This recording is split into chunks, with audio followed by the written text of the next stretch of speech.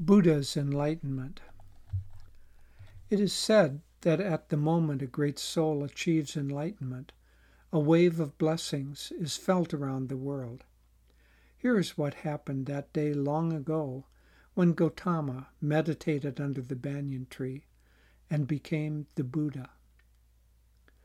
The leopardess was well past her prime, but though age had taken some of her strength, it had given her greater cunning. She crouched silently, her spots blending with the grasses. She had remained motionless for many long minutes, but finally the fawn was now within range. As she sprang and raked it with her claws, a strange light flashed in the sky. Now, as she was about to sink her fangs into its throat, she looked into its trembling eyes and remembered her own cubs of past years.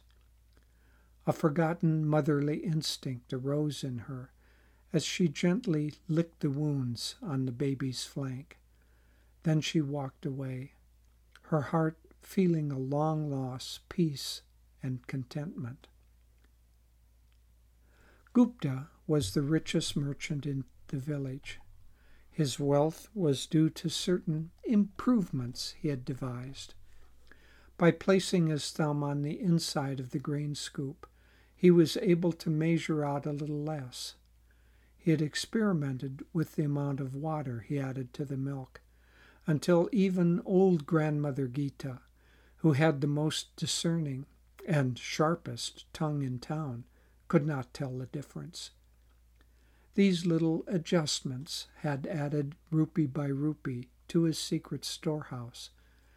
But this afternoon, as he wiped his brow and the folds of fat under his chin, an unfamiliar thought occurred to him. Perhaps it was due to the particular brightness of the sky. But for the first time in his life, he thought that the poor widow mother from down the street might need the money more than he did.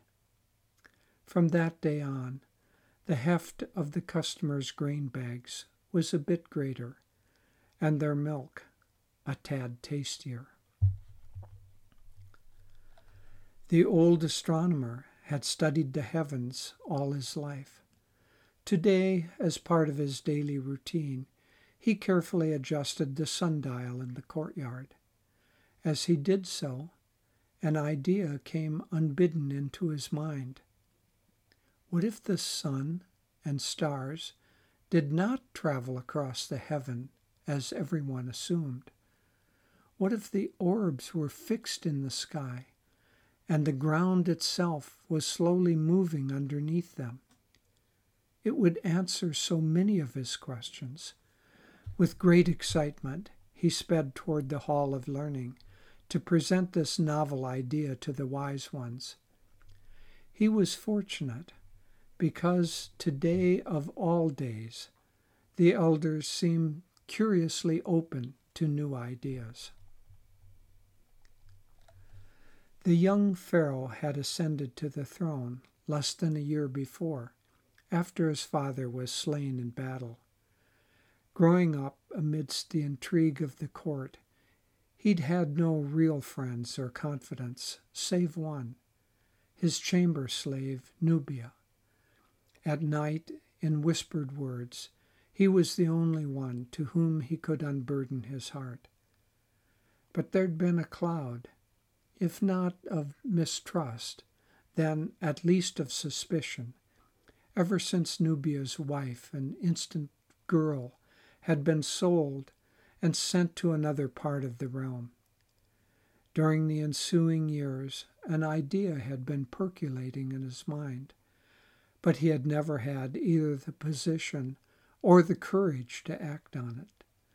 Today, however, a new resolve entered the pharaoh's heart. He knew how bitterly it would be opposed by the council. Nevertheless, he wrote the decree. From this day forth, no person could own a slave. As of now, all were citizens. All had equal rights. The response was expected when the committee met. But how will we keep the old order? Let us not lose our grasp on the past or our rightful privileges. We must pass more and sterner laws.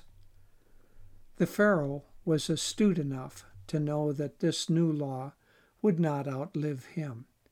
But he thought, perhaps one day this idea will spread to other lands.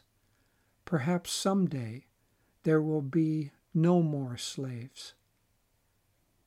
The great masters had gathered together in the high Himalayas, knowing, of course, that this moment was at hand.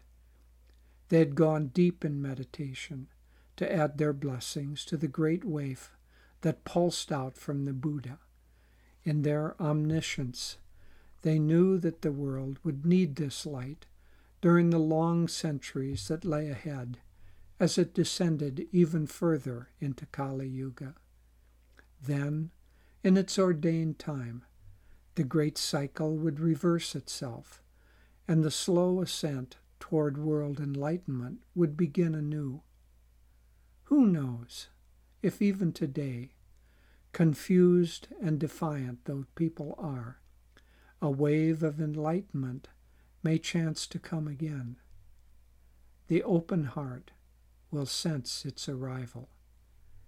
Enjoy Naya Swami Jyotish.